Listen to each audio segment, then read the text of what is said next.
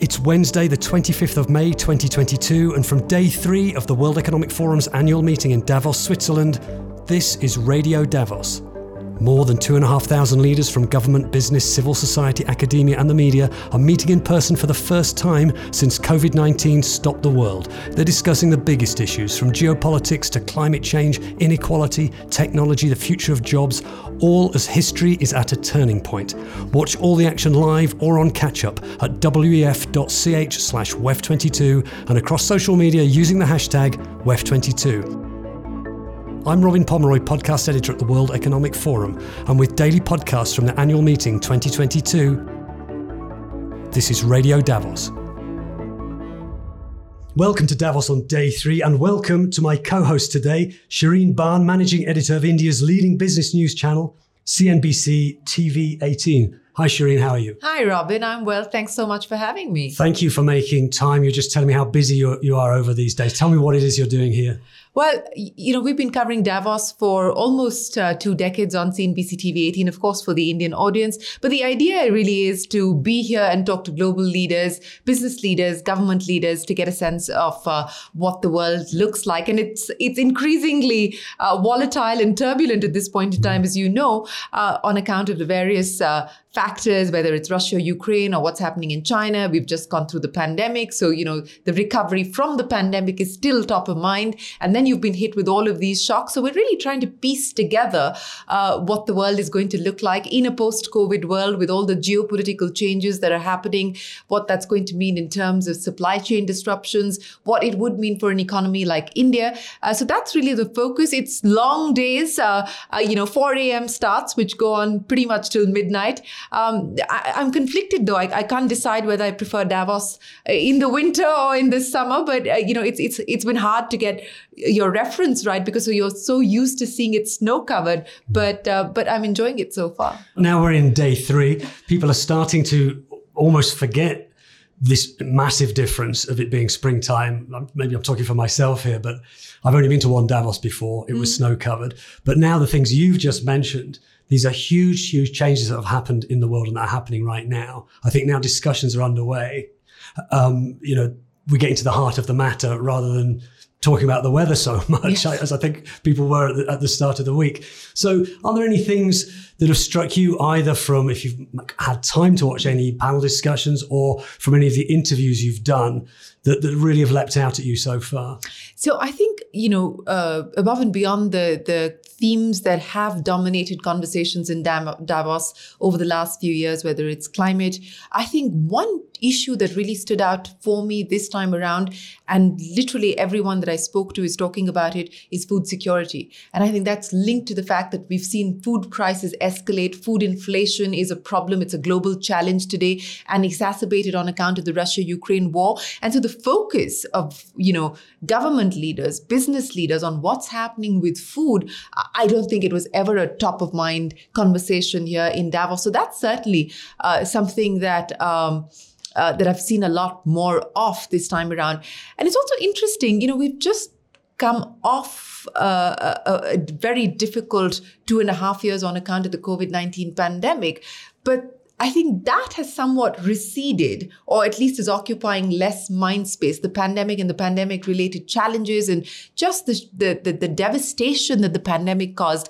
I would have imagined that would have been much more of an issue or a focus, but I think that's sort of gotten overshadowed by more current challenges that we're faced with. So I would say, those are some of the interesting things that I've noticed so far in the conversations. But the mood is tentative, and everyone's trying to figure out what this war is going to mean. Is it going to be a long-run, protracted war, and the implications of that? So I think the mood is somewhat tentative at this point in time.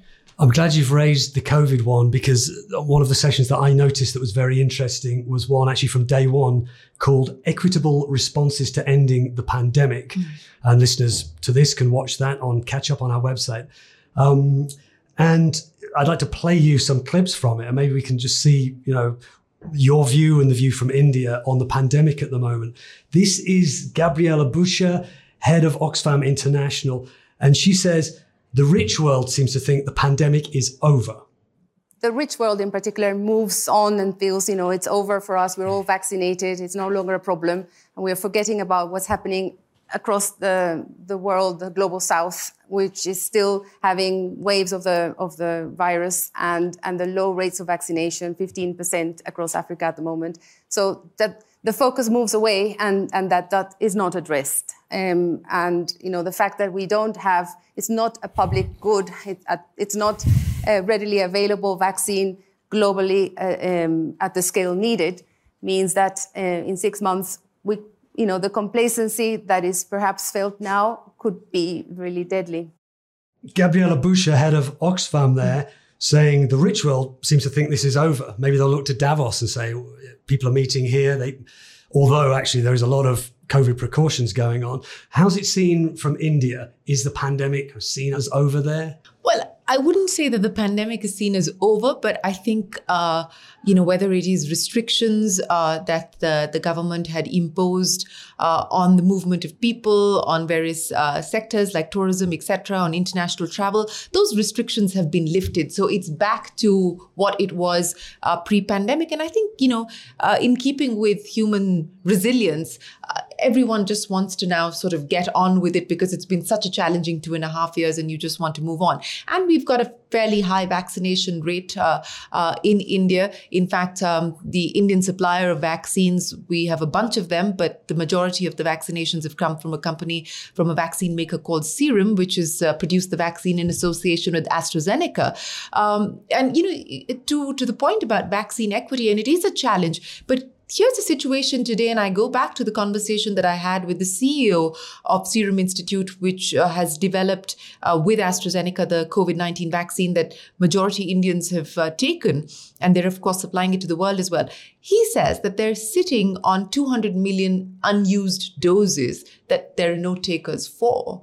So, while they are supplying to the WHO COVAX facility, etc., but there are no orders, there are no export orders that are coming in. So that's the odd question. So it's no longer a lack of vaccine or a vaccine supply issue. It seems to be that there are no orders coming in and suddenly demand is dropped, maybe because people believe that the worst is behind us and there is a sense of complacency. But the current challenge is not one of supply, but one of demand, which is so interesting because it was completely the opposite when the vaccines rolled out, where you just didn't have enough to go around. And that's where the argument that the rich were really hoarding the vaccines, providing boosters and so on and so forth, when large parts of the world didn't have access to even the first shot. But today, it's a different problem where their vaccines are available, but there suddenly seem to be not enough takers. Yeah, well, speaking of that same session was the chief executive of another vaccine manufacturer, Moderna, Stéphane Bancel, and he said exactly the same thing, that they've seen this surprising reduction in demand, despite the fact that even in the USA, people are not taking up booster doses. And obviously there's vaccine skepticism, but potentially he was saying it's also just what you said. Maybe it's over now. Still a lot of people not vaccinated in the south, but also in the north. We should not forget that in the US, despite having great technology for a long time, we have only half of people who get vaccinated got boosted with third dose, half. So I worry about next fall and winter as the antibody level goes down. Like Jeremy, I worry a lot about China, because I think as the virus becomes more and more infectious, it's less and less controllable with techniques that were wonderful in 2020 to prevent a lot of deaths. And then, as Seth said, we need to always be humble with biology, which I worry we might have down the road, and it might not be in the next 6 months, a more virulent variant. Because we should never forget the past, which is Delta came after Alpha, but was more virulent. And so while Omicron was good news, was less virulent than Delta, we are always a day away, or a week away, or a month away, or a quarter away from a new one that's pretty bad in terms of virulence. Stéphane Bancel, the CEO of Moderna. In the spirit of Radio Davos and in the spirit of the World Economic Forum, which is looking to solutions to big problems, this is Jeremy Farrar, who is the director of the Wellcome Trust, the health research organization.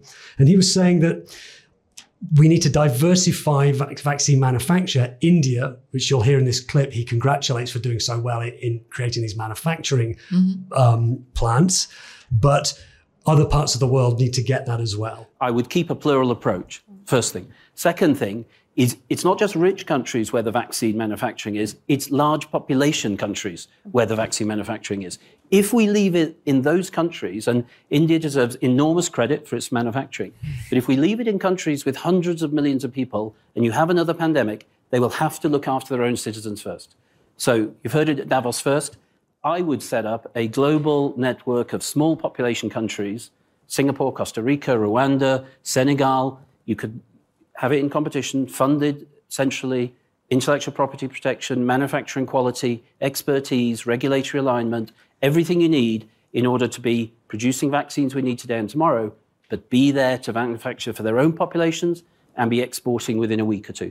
I think if we don't set something like that up and we leave it in US, China, India, etc., then we will have the same problems of nationalism in a decade from now when we have another pandemic. That was Jeremy Farrar, director of the Wellcome Trust. You can listen to all of that session called Equitable Responses to Ending the Pandemic on the website. Another big topic of discussion is climate change. From India, how are you seeing climate change at the moment? Everyone's seen these heat waves there and also floods there in the subcontinent. I think people are talking about it more. I think there is a realization that this is a real threat. You know, I've come from Delhi, which recorded a maximum temperature of 49 degrees centigrade just a few days ago. How did that feel? It was hot, Okay, to say the least. Right. But, you know, and a couple of days later, you have thunderstorms that are disrupting flights, for 48 hours plus. In the southern parts of India, you had torrential rainfall. In the northeast, you have floods. So this is a real risk, and it's now. It's not in the future. It's happening now. We're an economy that's so dependent on agriculture as a growth driver, as an employment generator. And so this is important for us to be able to, grapple with this in a very serious and urgent way, because this is going to impact lives and livelihoods. So I think it's a very real issue. I think the government and the private sector, industry included, are looking at ways of being able to try and mitigate the risk. But I think there is also the realization that, look, India cannot transition away from coal anytime soon. We saw that assertion being made at COP26 as well, because that is our current reality. There is a transition plan to move towards clean energy, green energy, whether it's solar power, wind, and now the government has just put in place a new green hydrogen policy and things like that, the move towards electric mobility. Those are changes that are work in progress. It's not going to be something that's going to move the needle significantly in the next year or two or even the next 5 years. But I think we need to start taking very concerted action, and we need to realize the fact and acknowledge the fact that this is not a future threat or a future danger. This is impacting lives as of today. You think the corporate sector in India is taking that seriously? Yes, I think the corporate sector in India is taking it seriously. And I also think that because of the new ESG metrics, I think because, shareholders are now asking questions, investors are asking questions. I think companies are putting their own targets in place in terms of net zero obligations and so on and so forth. So I think it is a real conversation. I think it's an active conversation, but it's also an ongoing conversation. The theme of this Davos is history at a turning point. Does it feel in India that history is at a turning point? I don't know if the feeling would be that history is at a turning point. I certainly think the feeling is that this is a big inflection point. And it's not just because of the rebalancing that's likely to happen in Europe, because of what's going on between Russia and Ukraine. But there are other geopolitical frictions that are being watched closely. Of course, what's happening in China is being watched very closely. I think the move towards China becoming more protectionist, the move towards China putting in place more stringent regulations, even as far as its own domestic industry is concerned. I think that is being watched by the world closely, including, of course, by India. What this means in terms of global supply chains and decisions to de-risk global supply chains, because, for a very long period of time, many have placed all their bets and all their eggs in one basket. And Is that going to change dramatically? And if yes, what does that mean for the rest of the world, including for a country like ours? I think that's a conversation that is being had. That's something that people are focusing on.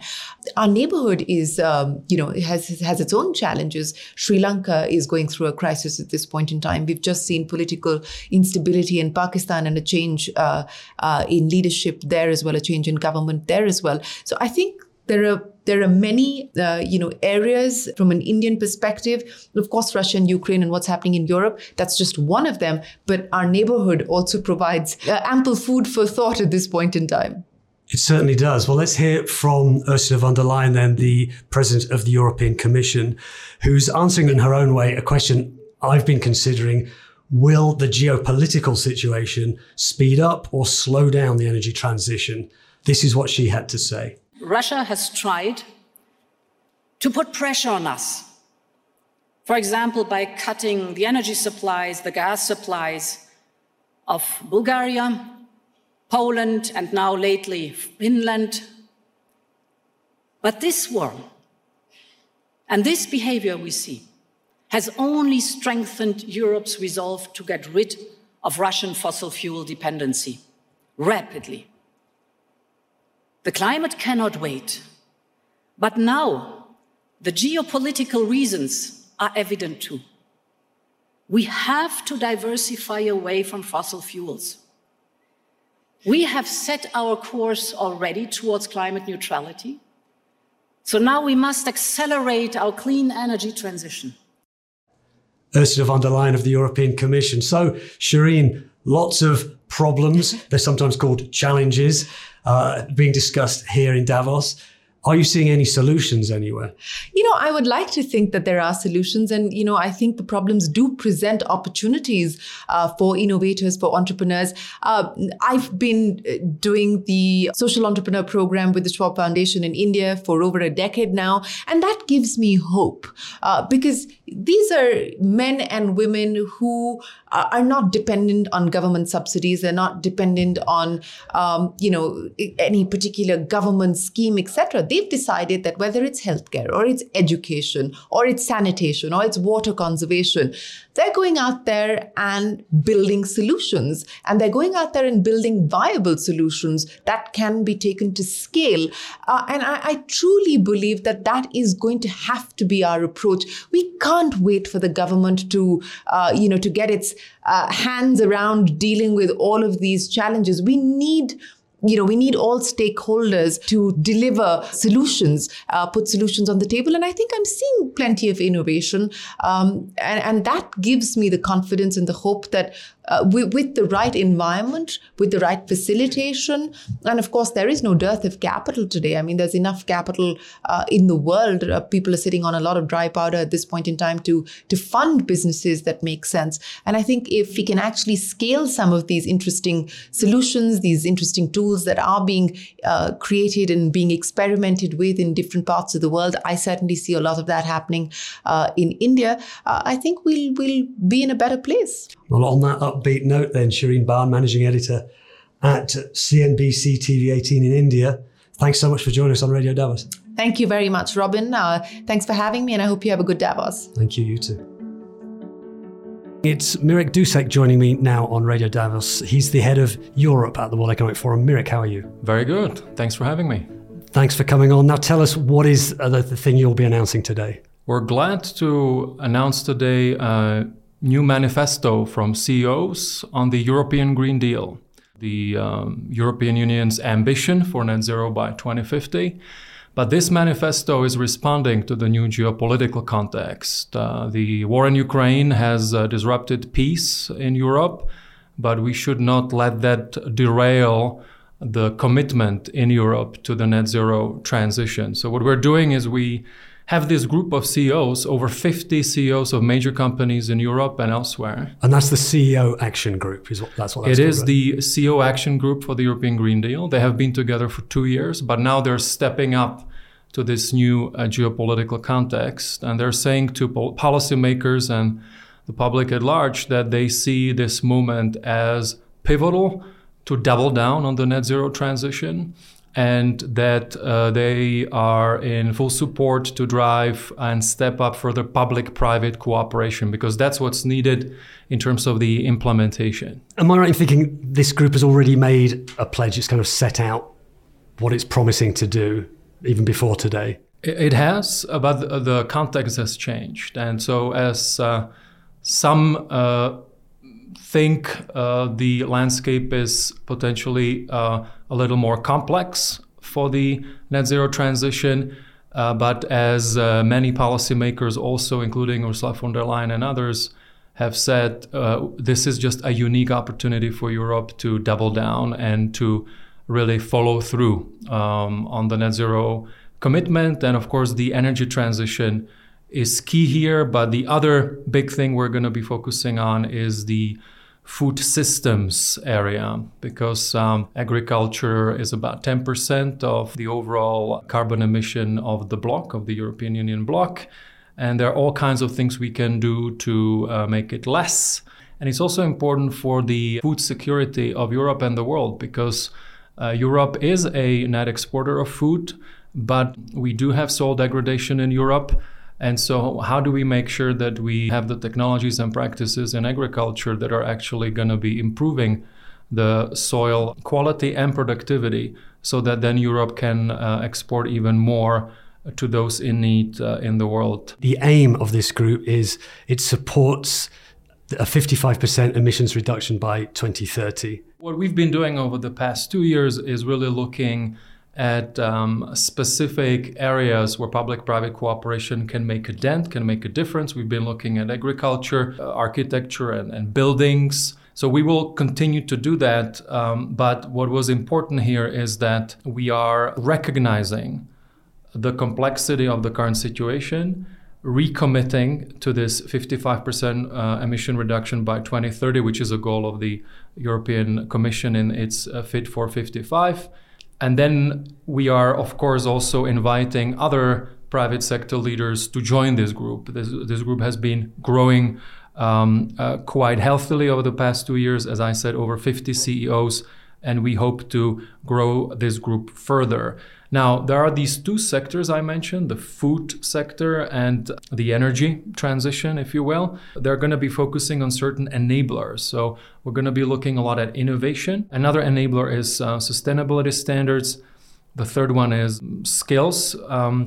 Job markets, how do we transition and do not leave people behind in this green transition? And then financing, how do we make sure we're even further mainstreaming financing into sustainable projects in Europe? People listening to this will be able to, later today, they'll be able to find this manifesto on implementing the European Green Deal in the new global context. That's something that will be up on a website. People can read this, right? We will be launching it later today. We will have a session with these CEOs. They'll be meeting Executive Vice President Timmermans from the European Commission, the Dutch Prime Minister Mark Rutte, and also President of the ECB, Christine Lagarde, among other policymakers, where they will be presenting it to them first, and then we'll have some public information campaign around that also. Mirek Dusek, thanks for talking us through that.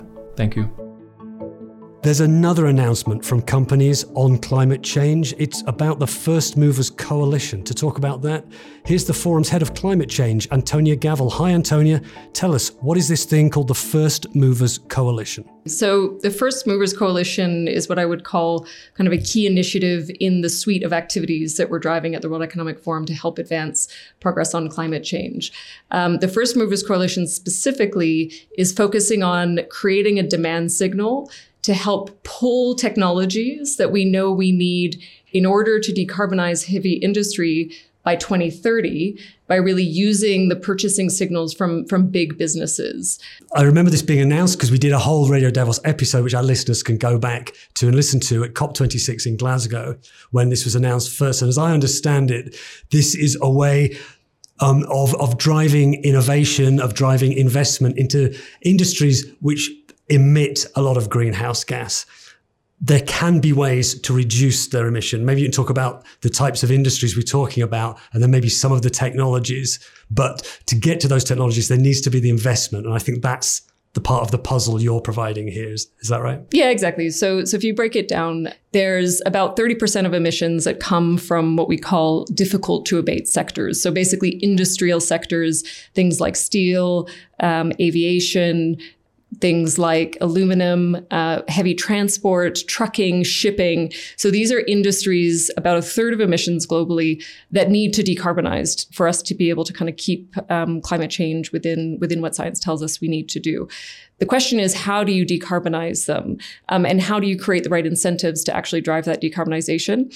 And what the First Movers Coalition is exactly doing is to say, look, there has been really thorough work done to tell us what technologies we actually need by 2030 in order to decarbonize things like shipping, right? So in shipping, we know we need to start building net zero fuels, right? Things like ammonia, in order to help kind of bring solutions into that sector.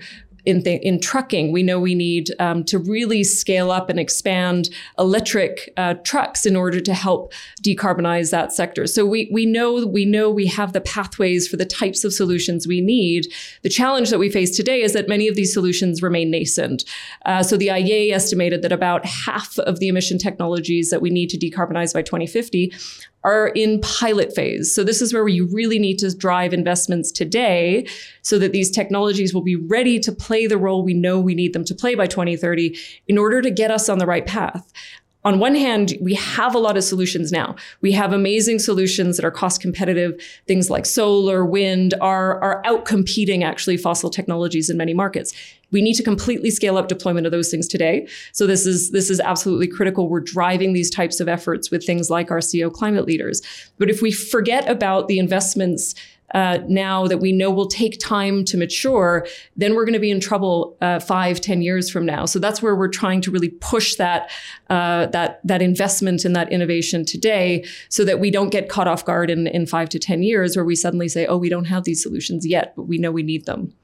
And so you're getting companies that need to ship or need to make steel, and those are coming to say, we will pursue these technologies. Is that what they're doing? Exactly. So you take a company like Amazon, who is one of our founding members. Amazon has committed that for a portion of the goods that they ship, they will use a specific type of fuel in the shipments that they make, which sends a signal to then the customers on one hand, but also actually the fuel producers to say, look, there are buyers for this particular solution, to instigate investments in those types of solutions today. And if you can stack up those commitments, then suddenly you're creating a really strong and powerful market signal. In a way, you're breaking this kind of chicken and egg cycle, aren't you? There's a company that could produce kind of climate friendly solutions on things, but if there's no one prepared to actually buy them, they're not going to scale that up. And in a way, if you're creating a market for, you will be able to sell these types of technologies or these types of fuel or these types of steel that have been made through these types of technologies. If you know there's a market there, then you're going to invest huge amounts of money, I imagine, that it will require to create that production. Yeah, exactly. I mean, the chicken and egg is exactly what we're trying to break, right? So on one hand, we know what these solutions are. They are very nascent in their kind of, level of commercialization. They are more expensive today. So on one hand, you say, look, how do we drive investment into these types of solutions? You need kind of two things. One is the market, on one hand, signaling that, yes, we are ready to buy what you produce, so at the offtake. But on the other hand, there is equally the need to start to put in place policies that actually begin to send the right policy signals that the prices for these types of solutions are driven down. So what we're doing is really creating that market signal to say, look, there is a market. Companies have set their own net zero targets kind of at a global level. In order for them to actually achieve those targets, they'll need these types of technologies. And so it's exactly by sending that signal that on one hand, the investment can go into these technologies, but also actually the companies that themselves have set targets will be able to meet them going down the road as well. So it's a combination of meeting their own commitments, walking the talk, as well as actually trying to flow investment where we know it needs to go, where there is very much a green premium, as they call it today. There is a cost differential at the moment. So we want to try to bring that down by flowing more kind of commitments into the market. So what's happening today then? There is a press conference that people will be able to watch live online, and they'll be able to look back at it as well if people are listening to this after Davos has happened. What kind of thing can we expect to happen there today?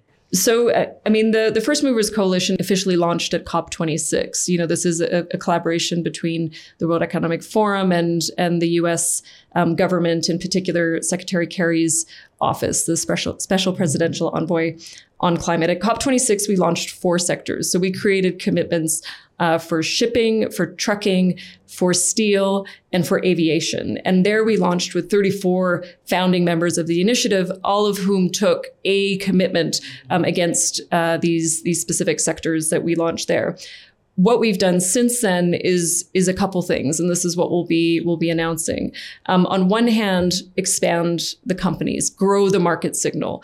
So we'll be announcing a number of new companies who have joined the alliance to take commitments.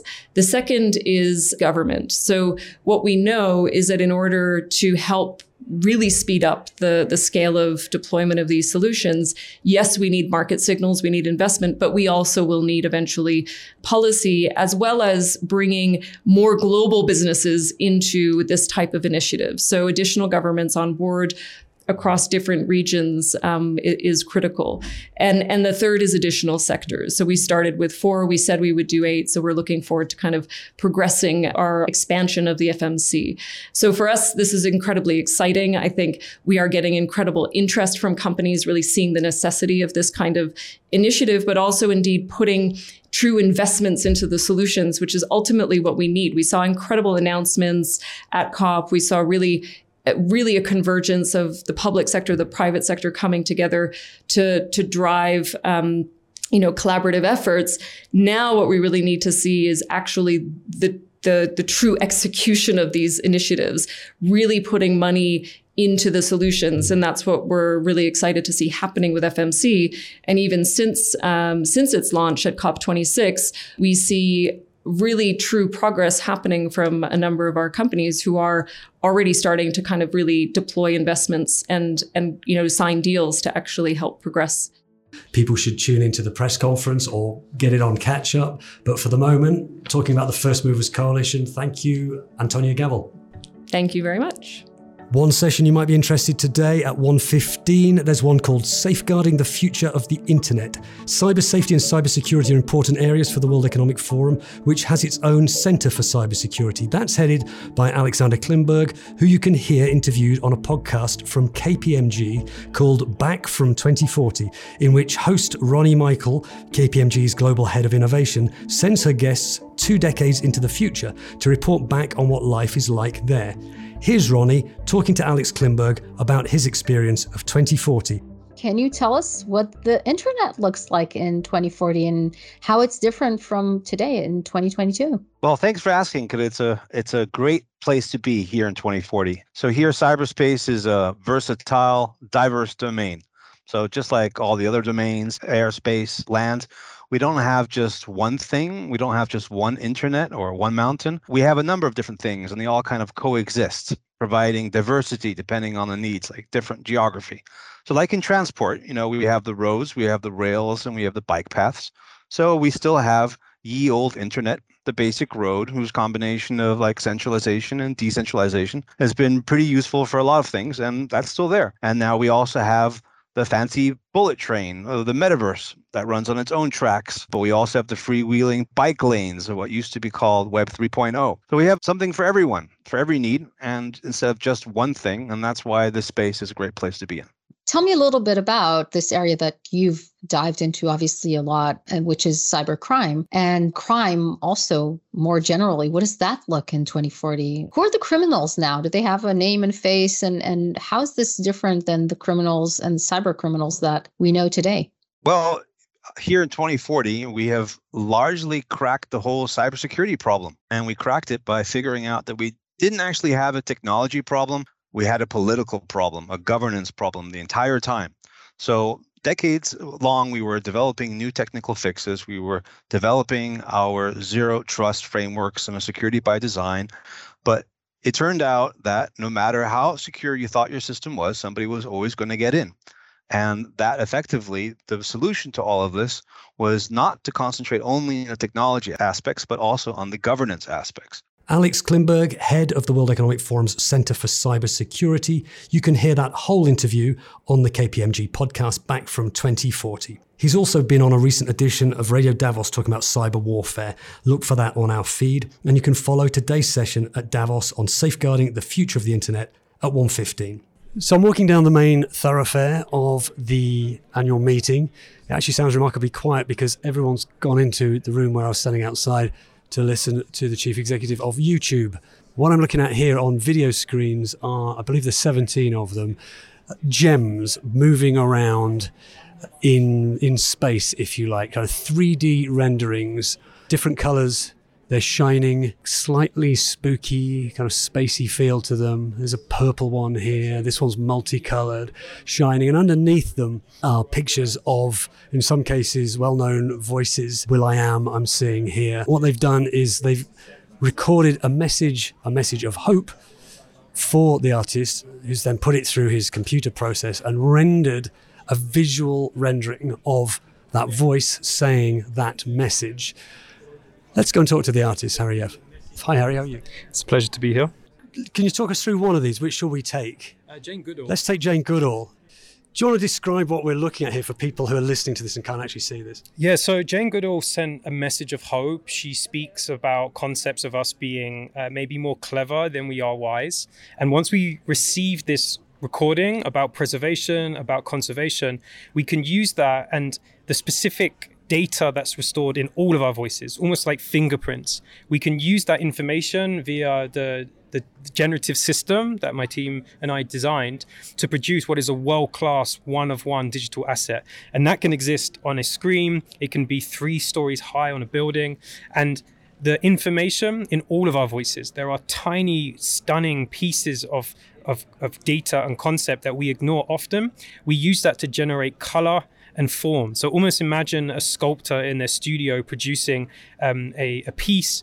We use technology to do that with the voice. And I focus primarily on voice-generated design. There are many fascinating opportunities with that technique. We find that children's voices produce more vibrant gems. Individuals that have lower resonances have these like really stunning, reflective, deep tones. And it's a pure representation of the vastness that is everyone's human voice. Every single voice on the planet is unique, almost like this stunning tool that exists within us that we can often ignore, and the system visualizes that in a stunning way. Have you had any reaction from the people who've lent you their voices? Something that everyone doesn't expect is how intimate it is. Just the fact that it's very hard sometimes to have ownership over a vocal expression, because voices are like smoke, they're ephemeral, they can kind of like leave us. But individuals that have spent years and years working on a cause or trying to fight for an idea or highlighting something important to them, to now finally be able to have that embodied in something that can have ownership and for it to be become a world-class piece of digital kind of art is a new experience. And many parts of the project aspects maybe pre-existing, like a voice or like creative technology, but we found a brand new way to connect those dots. And we find that there is a deeply emotional reaction, which is something that isn't always expected with digital projects. People are moved to actually see their own voice. Is that what you... Massively so. I think it's something that can evoke a sense of presentness. And I think we've all had it when something around us has encouraged us to be still and to actually highlight something that we can miss. And I think that can evoke a huge emotional reaction. The artist Harry F. I hope this podcast has given you a flavour of what's coming up on day 3. We'll be back tomorrow for the 4th and final day at Davos 2022. Subscribe to Radio Davos to make sure you get that, and leave us a rating or review, and join us at the World Economic Forum Podcast Club on Facebook. This episode of Radio Davos was presented by me, Robin Pomeroy, with my co-host Shireen Barn. Sound engineering was by Juan Toron, editing was by Jerry Johansson, and studio production by Connor Smith. Thanks for listening. Join us again tomorrow for the last day at Davos 2022 on Radio Davos.